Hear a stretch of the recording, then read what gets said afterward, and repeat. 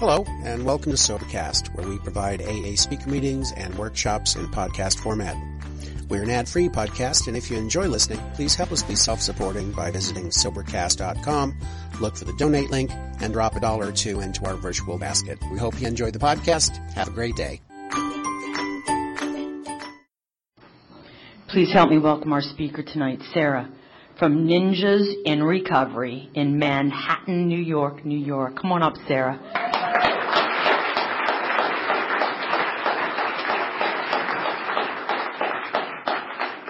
I'm Sarah. I'm an alcoholic. I feel like I should do some ninja stuff. I might rip dress. I haven't thought really about what I was going to say at all because you're not supposed to, but now I'm feeling like I probably should have thought a little bit about what I wanted to say. You guys want to pray? All right, God, I need you. We need you. I invite you into this meeting to just bring light and truth where there's darkness and fear. And I pray that my self-will would stay out of this and that I would just have the inspiration that I need to touch the people here. Thank you for Alcoholics Anonymous and beautiful way of living. May we all feel as close to you as we really are. Amen. Amen. My heart is beating so fast. My sobriety date is January 10th of 2005. And, the story that I've come here to share with you guys is really my process of how I went from a place of disconnected from a power that I needed to live to a place of connected, to a place where I can maintain connection and grow spiritually a day at a time with all of you together. So I'm an alcoholic, and I didn't really understand what that meant for a really long time, and I'm sure that there's people in this room that can relate to that. When I say that I'm an alcoholic, it means some very specific things. And the first thing that it means is that I have an allergy to alcohol. I have an abnormal reaction to alcohol called the phenomenon of craving, which in our big book, Alcoholics Anonymous, there's a chapter called The Doctor's Opinion, and that is the doctor's opinion, that alcoholics suffer from an allergy. And he describes what happens is when we start drinking, we get thirstier and thirstier and thirstier. Now, I got sober when I was 15 years old, and I didn't really have the experience of trying to sit down and do controlled, normal drinking. You know what I mean? I was pretty much still in that place where I was ready, willing, and able to get as drunk as I possibly could all the time. But the way that I experienced the phenomenon of craving was I would set out to get drunk, and I would be sitting there on the staircase of Douglas Projects on 101st Street in Amsterdam, so drunk that I couldn't actually get up off the stairs, and a panic would set in that it was going to wear off soon, and I felt an overwhelming desire to drink more alcohol. I needed to put more alcohol into my body. It's like that finish line extended itself, and I would drink and drink and drink until I could not drink anymore. And that's how I experienced this thing of losing control over the amount of alcohol that I'm drinking, But if that was really my problem, the logical thing is well, then don't start. So what is going on in sober Sarah that makes her continuously over and over and over again, despite all evidence to the contrary, believe that it is a good idea for her to put another first drink into her body to create the second, third, fourth, fifth, whatever I could. Usually it was 40s. I like malt liquor. That's what I could get at 14 years old on Amsterdam Avenue, New York City. That or vodka, which I would just hold my breath and get it down. So it's more than that. You know what I mean? If I had the power to not put that first drink into my body, I would have not put it there, So there's something else going on. This whole thing of what does it mean to be an alcoholic, which really means, alcoholics are powerless over alcohol. And that starts before there's any alcohol in my body at all, It's an insanity of the mind. It's a strange mental twist that I have. So just backpedaling a couple things, the real problem, it's I'm sober every time I put that first drink into my body. The real problem is my condition when I'm sober. It's my spiritual condition in my skin when absolutely nothing is in me yet. And it's not good. Just like this talk is not going to be any good. It's not good.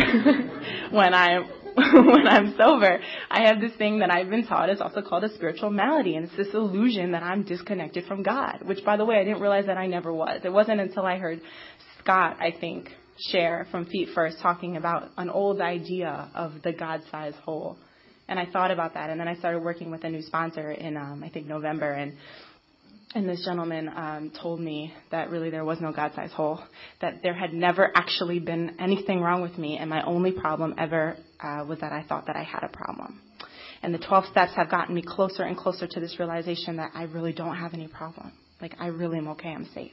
It's all being taken care of. And for an alcoholic like me, that's so important because I need this program so bad, sober, so that way I don't get to the place where I start thinking that a drink is going to fix the way that I feel in my skin. Because for an alcoholic like me, this world and this life will chew me up and spit me out.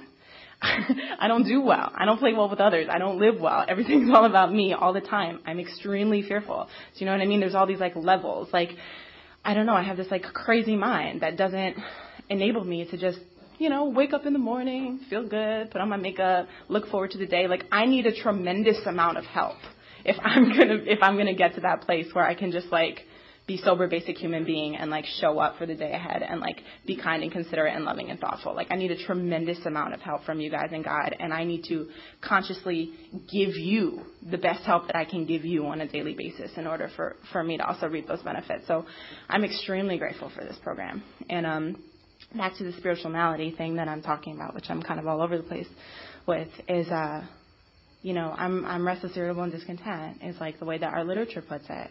And my mind tells me that the ease and comfort, which comes from a couple drinks, is going to fix that. So here I am, absolutely miserable, absolutely terrified, first grade. And the boy that I have a crush on doesn't like me back because I'm not as good as the other girls. And I'm pissed off at my mom because she wouldn't let me have public school lunches. And she made me take, tomato and tuna fish sandwiches. And I like tomato and tuna fish sandwiches fine, like they taste good, but it wasn't what everyone else was having. So it wasn't good enough. And, I'm not the right skin color and I'm not the right anything. And here I am full of self-pity, dishonesty, resentment, and fear. In first grade, I'm 6 years old. My life is totally unmanageable. I'm a wreck. I don't even want to live anymore. It's done. I'm done. I'm out of here. Thank God that I found alcohol eventually, because it really is like, that's where I start. And I have a mind, this mental obsession, this strange mental twist, tells me that a drink is going to make that better. And if I do not have a God of my understanding working in and through me, I will believe the lie every time. It doesn't matter how much evidence I have of how bad the last time I got drunk was, or how sick I felt, or how deeply it is going to hurt my mother and father whom I love. It doesn't matter. If I don't have a God working in and through me to do that work for me, I will believe the lie. I will pick up the first drink and I will set the cycle in motion all over again, whether I want to or not. And that is the heaviness of what we're up against in this illness. And that does two things. Totally freaks me out because it's hopeless. It also gives me a tremendous amount of gratitude for the sobriety that I experienced today. Because it really had nothing to do with me. It's absolutely a gift. The term recovered alcoholic rubs so many people the wrong way, but I'm all about it. I love it because it's not a testament of how awesome I am that I'm recovered. It's a testament to the power of God, hands down, period. Because if I just told you that I was powerless over alcohol and I couldn't do a single thing to prevent myself from picking up a drink and putting it into my body and then from getting really, really drunk, and then to say that I'm a recovered alcoholic and this obsession to drink has been lifted and I had a really good day, it's like that power didn't come from me. So who's responsible for that?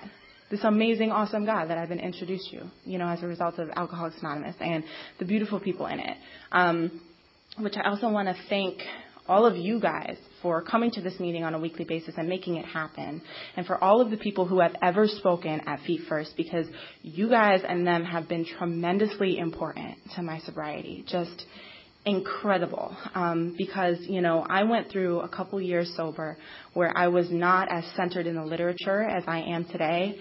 And I did stay sober and I did try my best to work the steps that they were given to me, and I did pray a lot, but I was so much more reliant on fear than I was on God.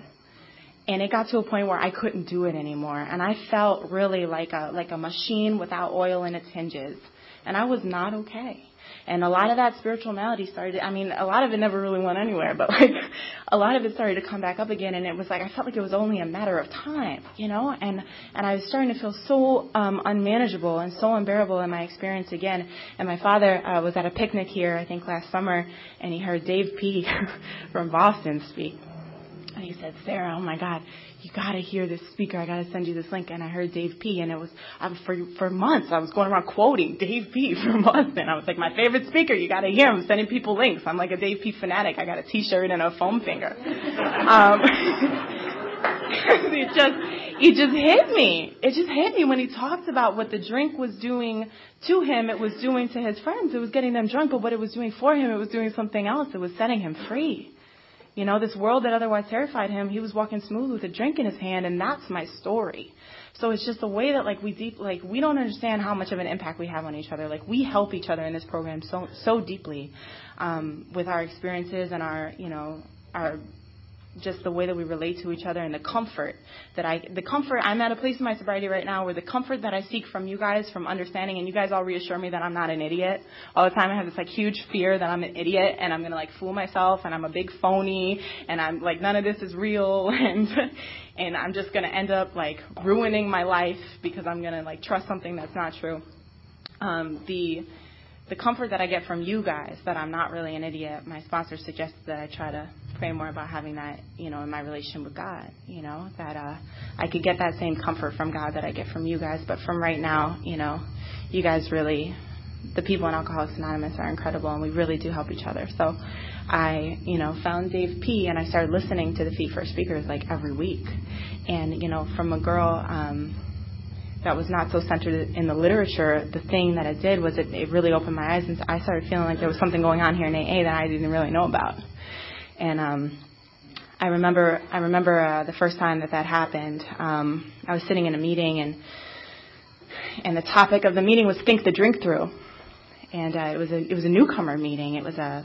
The format was very interesting, but one speaker speaks for 4 weeks, and each week they pick a different newcomer topic, and this topic was think the drink through. And for some reason, I turned to my homegirl next to me, and I said, "What do you think about that?"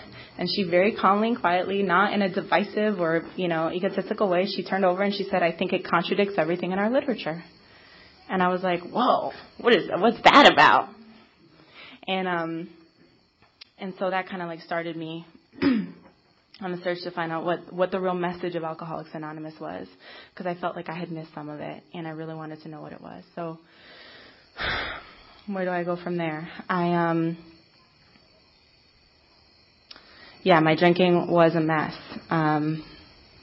It was just absolutely a mess. I felt awful about myself when I was growing up. I had all of those like internal like funky feelings. I just felt totally separate. If I could put it in a word, it would be separate. I felt separated from everyone and everything good. And I really hated myself, and I really hated just everybody. And I just was, really uncomfortable, and I always had a strange relationship to alcohol.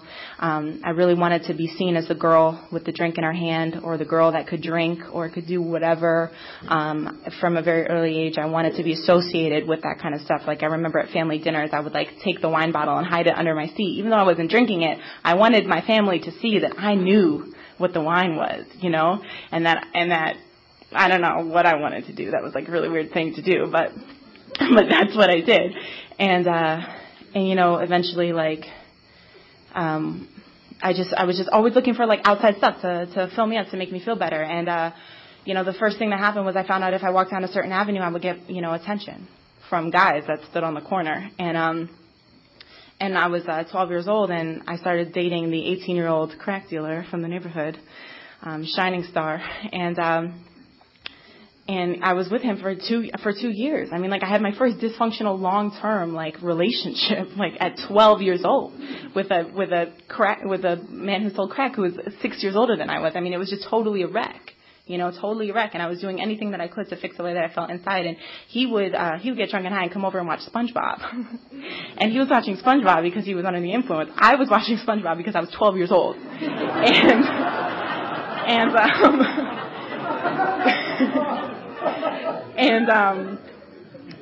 And, you know, I thought it looked fun. I've said that before, by the way. It's an old trick.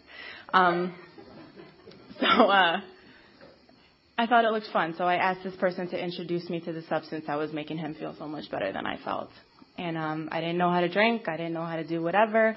I was like not really getting drunk, not really feeling the effects, but I had this strange determination. I was like, I know there is more to this than what I am experiencing, and I will find out what it is, people. And the first time I ever felt the full influence of alcohol, I was 14 years old, and I had that magical, epiphany where I was drinking enough red wine to actually catch a buzz, and I sunk back into my body, and I couldn't believe it. And I said, I knew it. I knew that there was something amazing in these bottles, and it was just a matter of time. I just had to find it. And I made that subconscious choice that we all make, that I was going to feel that way and do that as often as I could for the rest of my life, because it was the only thing I had ever found that actually in an out-of-body experience took me away from the problem. And the problem, as I have already stated, is me and my stone cold sober condition. It was a wreck. I don't even need to say anymore. Like, I dropped out of high school. My parents had to drive through New York City at 3 o'clock in the morning looking for me because I wouldn't come home when I said I was going to come home. I would curse out my mother. Like, I love the bedevilments on page 52, where it talks about we were having trouble with personal relationships. We were full of fear. And I went through this with my sponsor, like, a couple months ago, I guess, whenever we were going through We Agnostics, more than a couple months ago. And I was like, Sponsor, I kind of still have some of these. Like, is that okay? Like, and he was just like, Sarah, he was like, we all got some of this. He was like, the thing is, it's of such a different nature than it was before. And so it's like my problems with personal relationships that I was having back then is that I was pregnant at 13 years old. I was cursing out my mother on a regular basis. I wasn't coming home when I said I was going to come home. And I had only interest in you guys if you had something to give to me. And I really only cared about getting drunk and high. So I was selfish and self-centered to the extreme. The problem that I have with personal relationships today is that, like, the amends that I made to my mother and father on this last round, there wasn't anything really to amend. It was just I sat down and I had a talk with them stating my desire to be a better daughter. And I said, how can I be better to you guys? Like, how do you feel about our relationship right now? Like, do I have an accurate perception? Like, what can I do to be closer to you and to help you guys feel better as parents? Like, that is a black and white. That's a green and pink. I don't know. It's night and day. Totally different. So it was a wreck. And I had this moment when I was 15 years old. I woke up. I had the whole week off from school, and I had a cold on Monday. And by the next Monday, I had bronchitis. I couldn't get up. I couldn't go back to school. I had just been, like, drinking the whole week and just doing whatever I wanted to do and staying out late and not taking care of myself, because when I drink, that's really all I do, guys. Like, I drink. And I get drunk and I stay drunk, and I'm fine with that. My brother was in high school, and he had already left to go to school, and my mom worked from home, and she was in her bedroom typing away. And I had this moment of, like, I just felt so stuck, like severe stuckness. And I was possessed with this feeling that, like, my experience of this world would never get any better than what it was right then. I was sick. I was disgusted with my behavior from the past week. I couldn't believe that this is what my life had come to. I didn't know why I couldn't function in society the way other 15-year-olds were. I didn't know why I couldn't show up to school and do class. I went through my high school notebooks recently and found my history notebook. And I was, like, graded on this organization, and my teacher said, Sarah, this is great, it's all clean and organized, but where's the homework? Like, there was no work, there wasn't any notes in it, you know what I mean? Like, I didn't know why I couldn't show up and function and go to class and play sports and, I don't know, be on a swim team, maybe, like, have, like, a boyfriend my age and, like, hold hands, you know what I mean? Like, I couldn't do any of that stuff. It totally astounded me. And, it's like Bill's story is so profound, and I didn't know that I related to it for a long time, but this idea that his works took him about Wall Street, and by the time that he was finished with the law course, he knew that, like, the law wasn't for him, and the maelstrom of Wall Street had him in its grips. Like that's where his ego, like, manifested best, in this Wall Street thing. And for me, it's like by the time that I was 14 years old, I knew that the middle-class Jewish lifestyle was not for me.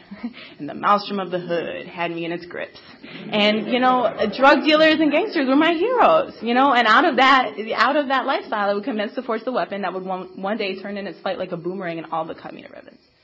Is pretty much what happened, and I love that part in Bill's story too, where he talks about he develops this hobby of golfing, and then he's probably never golfed a day in his life, and he sets out to overtake the Tiger Woods in the 1930s. He's gonna all of a sudden just pick up a golf club and become better than the best of all golfers of all time.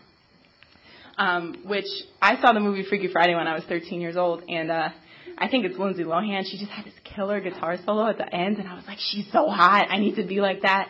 And I set out to, pick up guitar, and I was so frustrated that I couldn't just be like her right away. I would rather just use and drink all day, so I stopped lessons, you know what I mean? And he says drink caught up to him, faster than he could come up behind Walter, and he developed the code of tan that one sees upon the well-to-do. And he also says earlier that he would prove to the world that he was important. So there's this idea of a facade going on, and he, obviously, if I have to prove to you I'm important, it's because I don't believe that you think I am. Because I don't believe that I am. Or I think I'm super important. I need to pretend that I'm super important just to fix that, And this coat of tan, that one sees upon, the people at the golf course, it's like Bill is aware that he's a fraud. And the next line is this amused banker, or this banker watches him with amused skepticism as he whirls the fat checks in. And the banker is all the people in my life that knew that I was a fraud. And it's just how much I hated them. People would always be calling me out for trying to be something that I wasn't, and I would just hate them. It would just fill me with that drive to show them that they were wrong. My whole life was about getting people to see me the way that I thought I needed them to see me in order for me to feel okay. And I've learned through the power of God in AA that my job is to love you guys. It doesn't matter how you think of me or what you think about me. I'm not any better than you. I'm not any less than you. And my job is to show up and be of maximum love and service, whether you guys think I'm great, you think I'm ugly, you think I'm fat, you think I'm skinny, you like my hair, you don't like my hair, it doesn't matter. It doesn't matter. And that's one of the hardest challenges. It's especially if I don't think you like me, how can I love you anyway? And for me it takes a lot of prayer and a lot of inventory because it's usually a fear-based thing. But yeah, so I had that moment of feeling stuck at 15. And here's the insanity of alcoholism. I went in, I admitted everything to my mother, I spilled the beans, and I said, I want to go away, I can't do this anymore, I need help. And she says, great, I've been researching places, we were going to get you escorted, but now I guess it'll be a voluntary trip.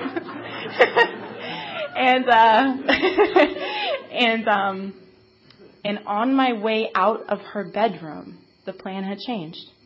In my mind, it was. I didn't care one bit about the quality of the rest of my life. I said, I'll keep doing this till I'm, 50, and then I'll come into AA, and it'll be fine.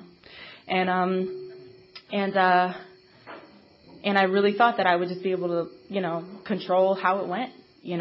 I would be able to start and stop as I pleased, and the insanity set in. And on my way out of her bedroom, I had told myself, okay, I'll just go away for 2 or 3 months, get a little healthy, feel a little better, and then I'll come home and I'll drink exactly the way I'm drinking and see all the people that I am hanging out with and do everything exactly the same that I've been doing, but somehow this time it won't be miserable. It won't hurt my family and it won't hurt me. It'll be great.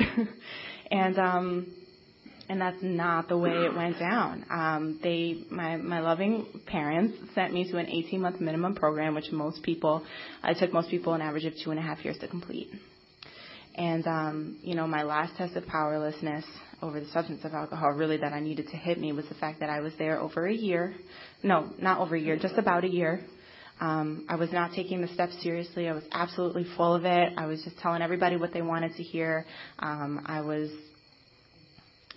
just totally non-compliant. I became totally non-compliant, but I was just compliant at first to get everybody off my back. I didn't actually care about surrender or principles or changing. I didn't understand anything.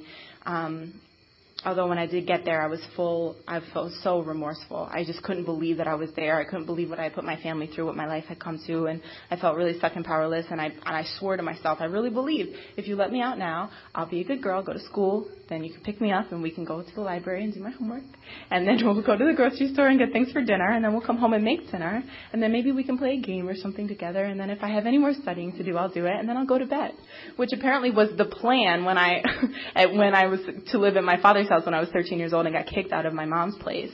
Yeah, I started getting kicked out of my mom's house at like 12. When I got sober, my mother told me that she felt like she was living with a terrorist. And she didn't say a bad kid. She didn't say a monster. She said terrorist. Terrorists drop bombs on countries. Terrorists blow themselves up. That's a severe term, you know, and that is what the self-centeredness of alcoholism put my family through.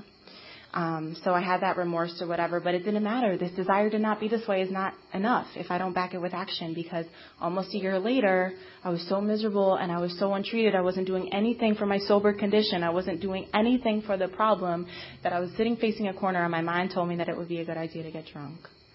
And I believed it, and I couldn't wait. And I made a plan, and I didn't tell anybody, and I ran away, and I just was so happy. I was so happy that the drunk was on the way. And the state trooper picked me up 2 miles later and brought me back to the isolation box. And shortly afterward, I said the first prayer that I had said in a long time. And shortly after that, I was banging on my sponsor's door, begging her to tell me what to do, because I didn't want to be as miserable as I was on that day for another second of my life. And I knew that I wasn't going to survive, that this world was not a place that I was gonna last in if I didn't start doing what the happy people in AA were doing, and like embrace this program, which is 12 steps of action, and embrace a higher power, and I didn't care anymore. I just wasn't fighting anymore, and I really, really believed that I needed help, and that really made it possible for me. So I don't know what time it is. I don't know how much time I have. I would tell you guys everything, but 8:34, and this is over at 9. Cool. Maybe I will tell you guys everything, make you suffer. No, I won't do that. Basically, you know, if you look in the big book, in Bill's story, I think I've just been like in Bill's story with a couple sponsees recently, so it's like all in my head. But on the page that outlines when he went through the steps, if you actually like look at each action that he took and figure out which step that was, and like wrote a little number next to it, it's something like 3, 1, 2, 5, 7, 8, 4, 11, 6. It's all wrong, right? It's like all out of order. And the thing that I love about that is that it's not about like the big book outlines specific instructions for how to work the program of Alcoholics Anonymous, which I follow and I love. But it's not about the format. It's not about worship of the format or worship of the literature. You know, it's really about this power that the principles lead us to. Because if I have a treasure map that's leading to a treasure, I'm not going to like worship the map. You know what I mean? Like, I'm going to go get that treasure and I'm going to play in it and I'm going to enjoy it. You know, and then I'm going to share it with everybody if I'm in a good spiritual condition. And that, you know, so it's like it doesn't matter. Like, Dr. Bob made all of his amends when there was still alcohol in his system. You know, it's like, it's really, for me, like those first couple years in AA, it's like I wasn't given this like specific, you know, line by line, introduction to the big book and the step process, you know, but what I did have was a knowledge that my way wasn't going to get me anywhere, a belief that I needed God if I was going to be successful in anything that I did, and a willingness 100% to see the truth about myself and to share the truth with you and to always grow spiritually. And those things were enough to keep me sober and keep me plugged into the center of AA the best that I could until I started feeling really funky this past year and reached out again and got ready again to have a brand new wide open experience. And I would say that the thing that I can see most clearly about those years before this past year and this past go through the 12 steps was that I was so reliant on fear. I was so full of fear. I was relying on fear to keep me sober. I was relying on fear to keep me in AA. I was relying on fear to keep me like a good girl, you know, and I was just so fearful all the time and so full of it, you know. I don't know how I made it. But I think back behind that fear was like a real true desire to do this thing, because I know that I'm screwed if I don't have Alcoholics Anonymous, you know. And I think that really saved me. But what I found this year is that I don't need to be that fearful, you know. And I'm going to talk a little bit about that. I'm going to go through how I went through the steps this time, because this year in AA has been really beautiful for me, and it's taken a lot of things that were going on in my head prior, and like trickled them down into my heart. And so it's not so much language of knowledge. Some of it's still language of knowledge, but it's really become like this language of experience, you know. And I always was like wonder, like, what am I going to feel better? You know, when am I going to feel better? And I remember after my 5th step, even if it was just for a couple hours, like I felt better. And it was really beautiful. So I just want to talk a little bit about, you know, what that experience was like for me, and how I was able to become less reliant on fear, not free of fear, but like less reliant on fear, you know, through the 6th and 7th process, really. So I, you know, this past year I got this sponsor, and a lot of things got clarified. And what was cool about going through the steps this time and going through the big book was like getting language for an experience that I was already having, and just I didn't realize it. Like I didn't know how to talk about it, and I didn't know how to share it with people. And going through the big book again, and really like patching up the holes that I had. Oh, because I forgot to say this. Like I had been going through the steps, you know, prior to this past year, but you know I had started on my amends process, and then I pretty much put I closed the notebook. You know, I put my 8th step away, and I just stopped. You know, and I don't recommend that. There was this period, like, I don't know, maybe a year ago, I just was crying all the time, so emotionally unstable. And I'm definitely like a really highly sensitive person just naturally, but I'm so much more stable like today than I was a year ago, and I'm so happy about that, because I can really there's not the sense of like urgency and panic that I have all the time with everything anymore. It's like there's so much more spiritual space in between like me and what's going on that like it's okay, you know. And my sponsor also tells me that the address for God is now. There's one who has all power. May you find him now. So trying to be more in the now is also helpful for me to not try to like fix that, because I'll go in my head and I'll make all these problems and I'll try to fix them in my head, and none of it's real, you know, and it's just crazy. So being more present in the moment for what's actually real and what's actually happening has been really helpful. And anyway, so I sat down, you know, with my sponsor, and I started meeting with him on a regular basis and talking to him a lot, and we started going through the big book. And you know, the first, you know, the doctor's opinion, Bill's story, there's a solution, and more about alcoholism are all the chapters that outline the problem. You know, and the problem really says that like we're powerless over alcohol, and I just did my best to explain what that means. And then We Agnostics talks about there is a solution. And for the 2nd step, you know, my sponsor really was clear about the fact that Alcoholics Anonymous lets you choose your own conception of God. And so if you are limiting your conception to one that makes you angry, maybe you should change your conception. And it's that easy. So I've had to do a lot of like coming up to things and like changing my conception, you know, because like if I have the freedom to like buy any outfit that I want to buy, why would I go buy the most ugliest, uncomfortable outfit in the whole store when I could buy the best one that makes me feel most beautiful and really comfortable? You know, it's kind of, I mean, I'm a 22-year-old girl, so like comparing God to shopping probably isn't a big shock, but God is everything, okay? He is or he isn't. So, you know, I wrote out a conception of God and had to kind of like change that many times. And my sponsor also made it clear that he would correct me all day long on a 5th step or an 8th step, but my 2nd step was all mine. And there's this beautiful line in We Agnostics that also said, the consciousness of your belief is sure to come to you. And that is as a result of the action that you are going to continue taking in 3 through 12. So this is like an ever-evolving spiritual experience. What has happened to me being a recovered alcoholic is I have entered the world of the Spirit. And I've had a psychic change, a transformation as a result of the 12 steps of AA. That does not mean I know how to live in this world of the Spirit all the time, and that doesn't mean that I'm done. It means that I'm in a new place, and now I get to learn how to live here with all you guys, and we get to help each other stay here. And it's a much more beautiful experience than the one that I was having before. So that was step 2. And then pretty much, with the question, like, are you now willing to believe that there is a power greater than yourself? I said yes. And then, it's like all you need is like a little willingness, like a little mustard seed, and that'll be enough. And then 2 pages later, it's like, God is everything or he is nothing. What's your choice to be? It's like a drastic jump. But the way that was explained to me is that it's like it's like I'm going from giving God my drinking to giving God me.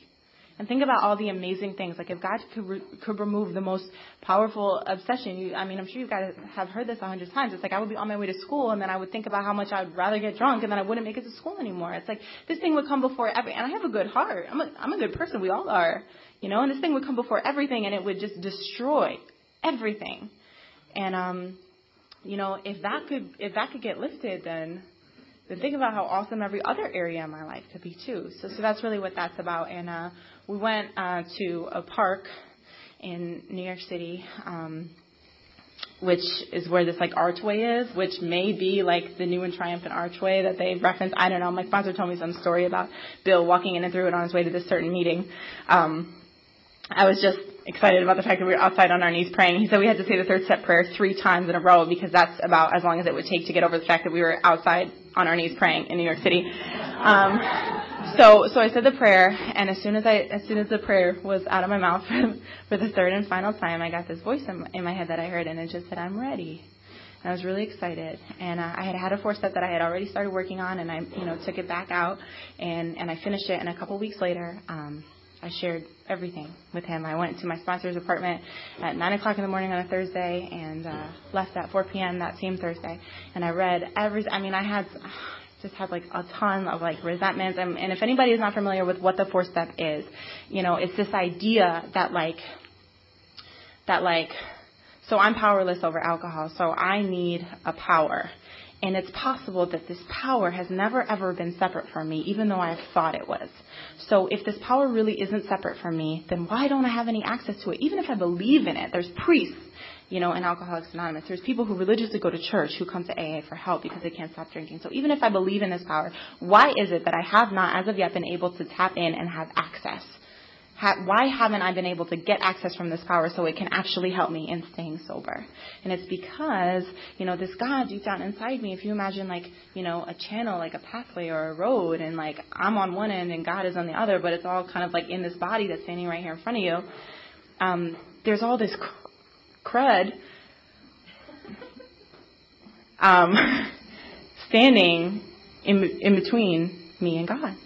And what that crud is, it's my, self-will, it's my self-centeredness, it's and self manifests itself in various ways. And the major ways for alcoholics are resentments and dishonesties and harmful sex conduct and inconsideration and self-pity and resentment and fear. Oh God, so much fear.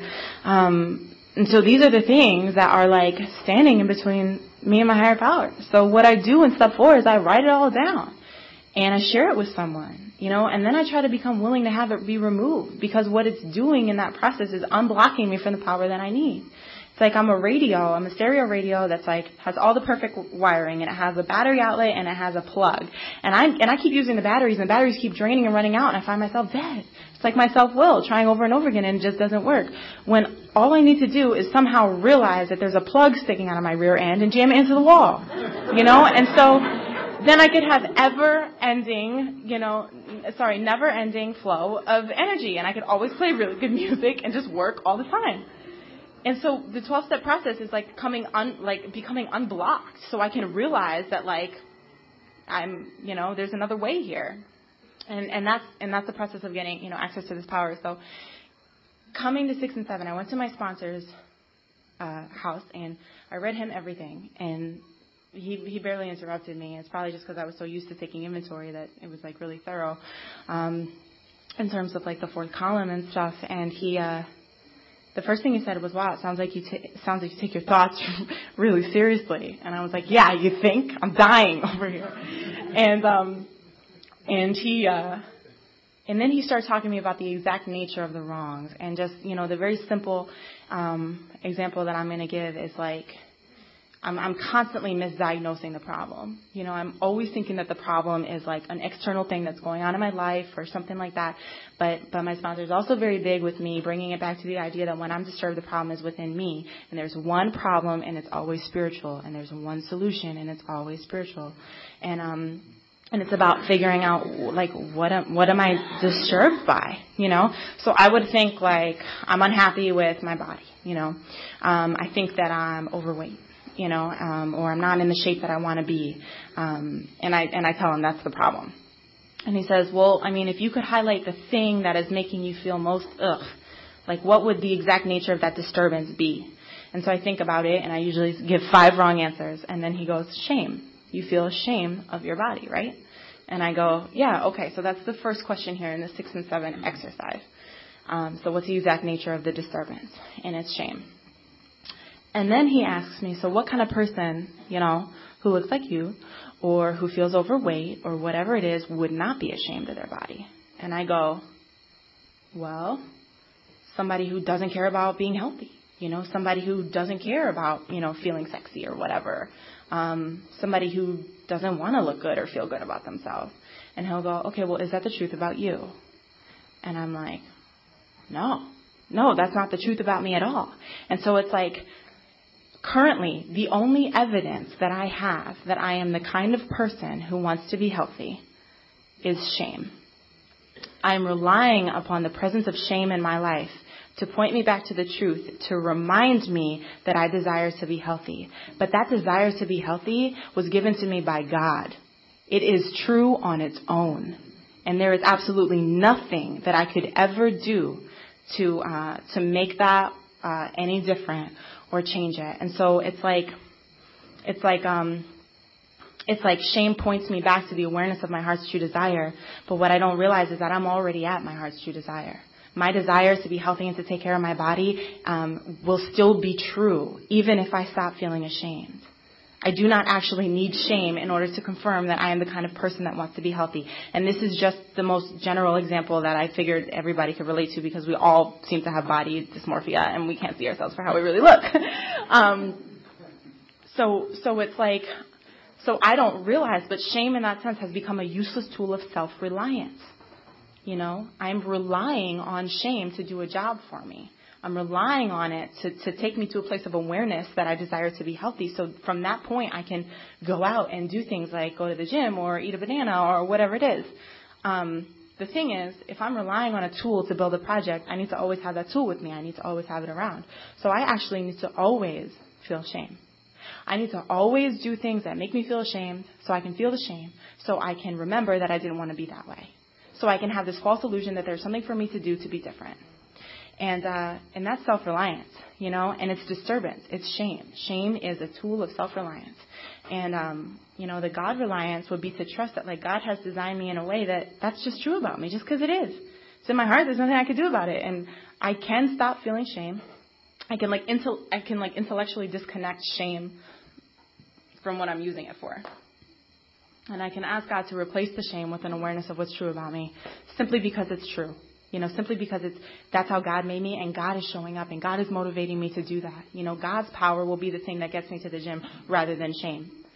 And that was amazing for me. And it's the same with fear. This fear that, like, I'm not going to do enough in AA. I'm not doing this right. I'm not doing enough. Like I'm not doing what these, like, recovered people are doing. Like, I'm not good enough yet, or whatever it is. Like, I'm not there. All this fear, it's like, well, what kind of person wouldn't have that fear? Well, somebody who didn't care about staying sober. It's like, well, is that the truth about me? Is that the truth about me? No, it's not.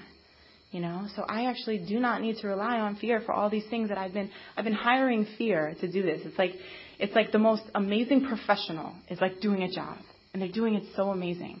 I don't trust it. So I go and I get like the worst person that I could ever find that has no experience ever in this field, and I hire them to do it for me over and over and over again.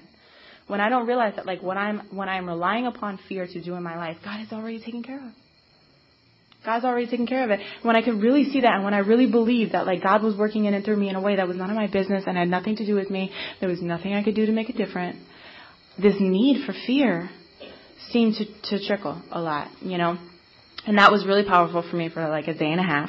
And then, I kept on finding myself extremely disturbed over and over again. I couldn't get undisturbed and all this stuff, but it's just about consistency and practice, you know. And I find that the more that I share things with others, you know, the more solidified it becomes in my own life. And the closer I am to these things in my consciousness all the time. So that was 6 and 7. And when I got on my knees in his room and I said the 7-step prayer, I had a very clear idea what I was giving to God, or what I was asking God to take away. And it was all these tools of self-reliance. It was fear, shame, anger, envy, and all this stuff. Thanks. That's my dad.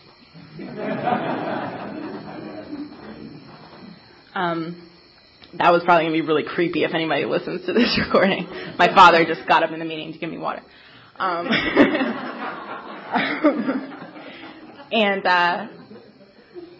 I could like see how useless all these things that were making me feel so disturbed were, you know, shame and fear and all this stuff. And I got on my knees and, you know, I asked for that as well as everything that I had just dumped, you know, and, you know, in all the ways and all the thing about step 4 and 5 is that it really helps you to see like what my old ideas and what my beliefs are that are creating the problem. You know, it's like, I don't know. I would probably have to think about that a little more and then explain it, and I don't have time. But the 4th and 5th step really helped me to see, like, what are the actions that I'm taking, what are the things that I'm telling myself, and what are my current beliefs that are causing me to be resentful at you. And if I believe something different, or if I thought about this way instead of the way that I'm thinking of it, would I still feel the need to hate you? No, I wouldn't. So these are things in me that needs to get removed. So I got on my knees and I said the 7-step prayer, and I asked God to take all of it. And I went home that night and I, you know, went through my 4th step and I highlighted all the names that I needed to make amends to, and I got out my old 8th step and I compiled them all together. And soon after I started going over it with my sponsor, and I started going out and making amends. And somewhere after starting to make those amends, I noticed that like I hadn't broke down crying hysterically for no reason in a long time. And things that normally would have been freaking me out. And oh my gosh, I need to figure out how to do this right now. Or this is a huge problem and I need to find the answer right now. So let me go talk to everybody in Alcoholics Anonymous and see what they would do about it so I could fix this now so I could feel better. They like weren't a big deal. If I thought that there was anything for me to do at all, I was like, I'll do it tomorrow if it still feels like a big deal, you know. It was just incredible. And so where I'm at right now, my sobriety, I have a very full, beautiful life. I just spent the summer up in Saratoga Springs with my boyfriend. I am living. I have a beautiful family that came out here. I want to just thank them for coming and thank Paul and Dave and Owen for getting me up to this podium so I could share my story and be part of this meeting with you guys. Just like opportunities just reveal themselves all the time for me to like practice this program, for me to have a life, you know, and to have affairs that I could like practice the program in, because sometimes my fear gets the best of me and I want to just, you know, my ego wants me to be alone, you know, and I just want to like be really small and not have any risks and not have anything to do, you know what I mean? But other than like, if that was the case, I wouldn't have a life or affairs to like demonstrate how awesome God is, you know, in. And for step 10, I know that the directions are, you know, all throughout the day, and I try my best to do that. But in addition, my sponsor and I have a weekly inventory call. And on Tuesday nights, I'll write down all mistakes, resentments, dishonesties, fears, and selfishness throughout the week. And also 8th and 9th step up for consideration, because I had like 65 people on my amends list this time, and I've been just chipping away real steady. It feels so good to be back in the amends process. I really feel so good, guys. And Wednesday mornings at 8:30, I call my sponsor and I share that all with him. And, you know, the 11th step, I try to do morning meditation, and also the nightly review is beautiful. I practice step 11 with others. I have no problem calling a friend, sharing our nightly reviews together, calling people to pray. One of the most beautiful things about being in Saratoga this summer, ECPA, we're the ECPA host committee, and we're bringing ECPA, Eastern Area Conference of Young People to AA, to Saratoga next spring. And as a host committee, we're doing a lot of spiritual growing because we have an awesome prayer and unity chair who is here tonight. So if you need more information about this conference, just come see me after.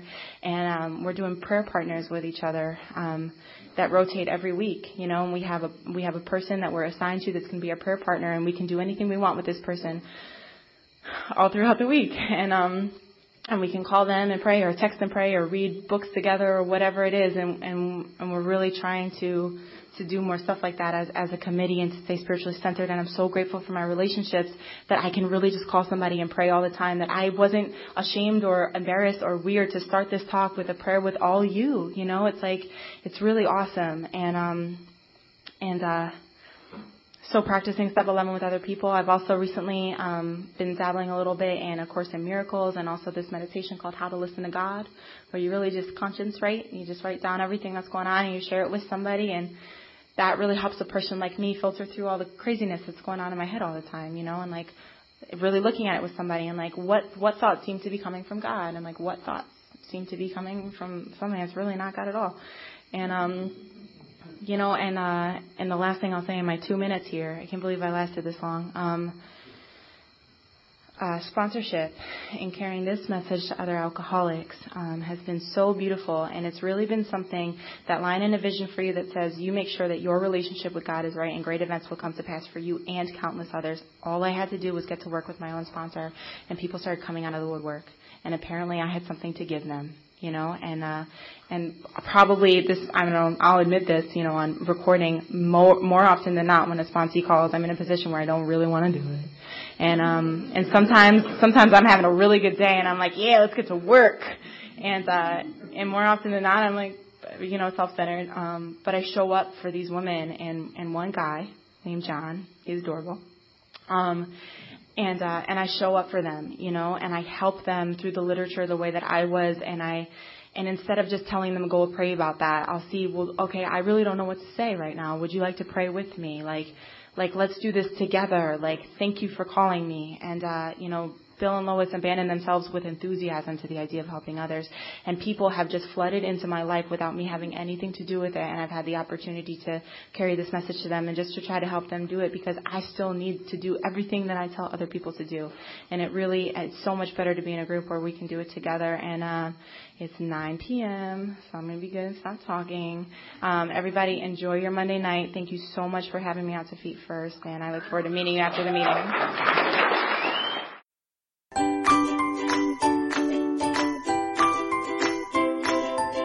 Thanks for listening. I hope you enjoyed the podcast. Sobercast is ad-free, and we'd like your help in order to keep it that way.